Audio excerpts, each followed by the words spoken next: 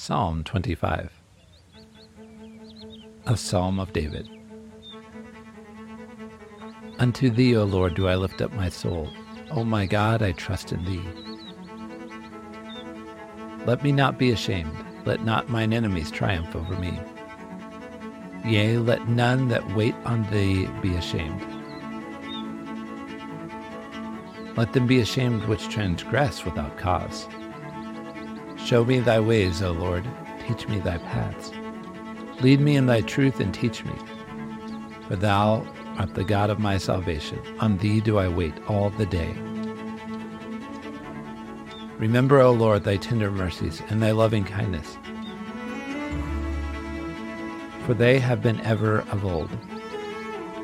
Remember not the sins of my youth, nor my transgressions. According to thy mercy, remember thou me for thy goodness' sake, O Lord. Good and upright is the Lord. Therefore will he teach sinners in the way. The meek will he guide in judgment, and the meek will he teach his way. All the paths of the Lord are mercy and truth, unto such as keep his covenant and his testimonies.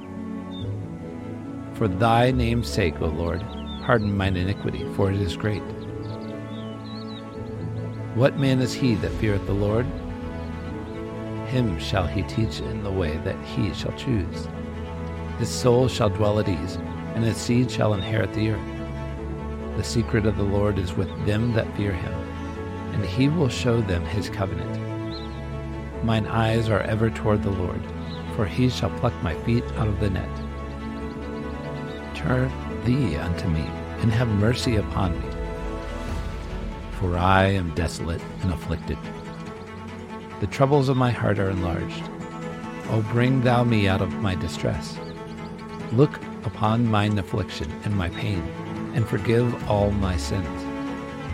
Consider mine enemies, for they are many, and they hate me with cruel hatred. O keep my soul and deliver me. Let me not be ashamed, for I put my trust in thee. Let integrity and uprightness preserve me, for I wait on thee. Redeem Israel, O God, out of all his troubles.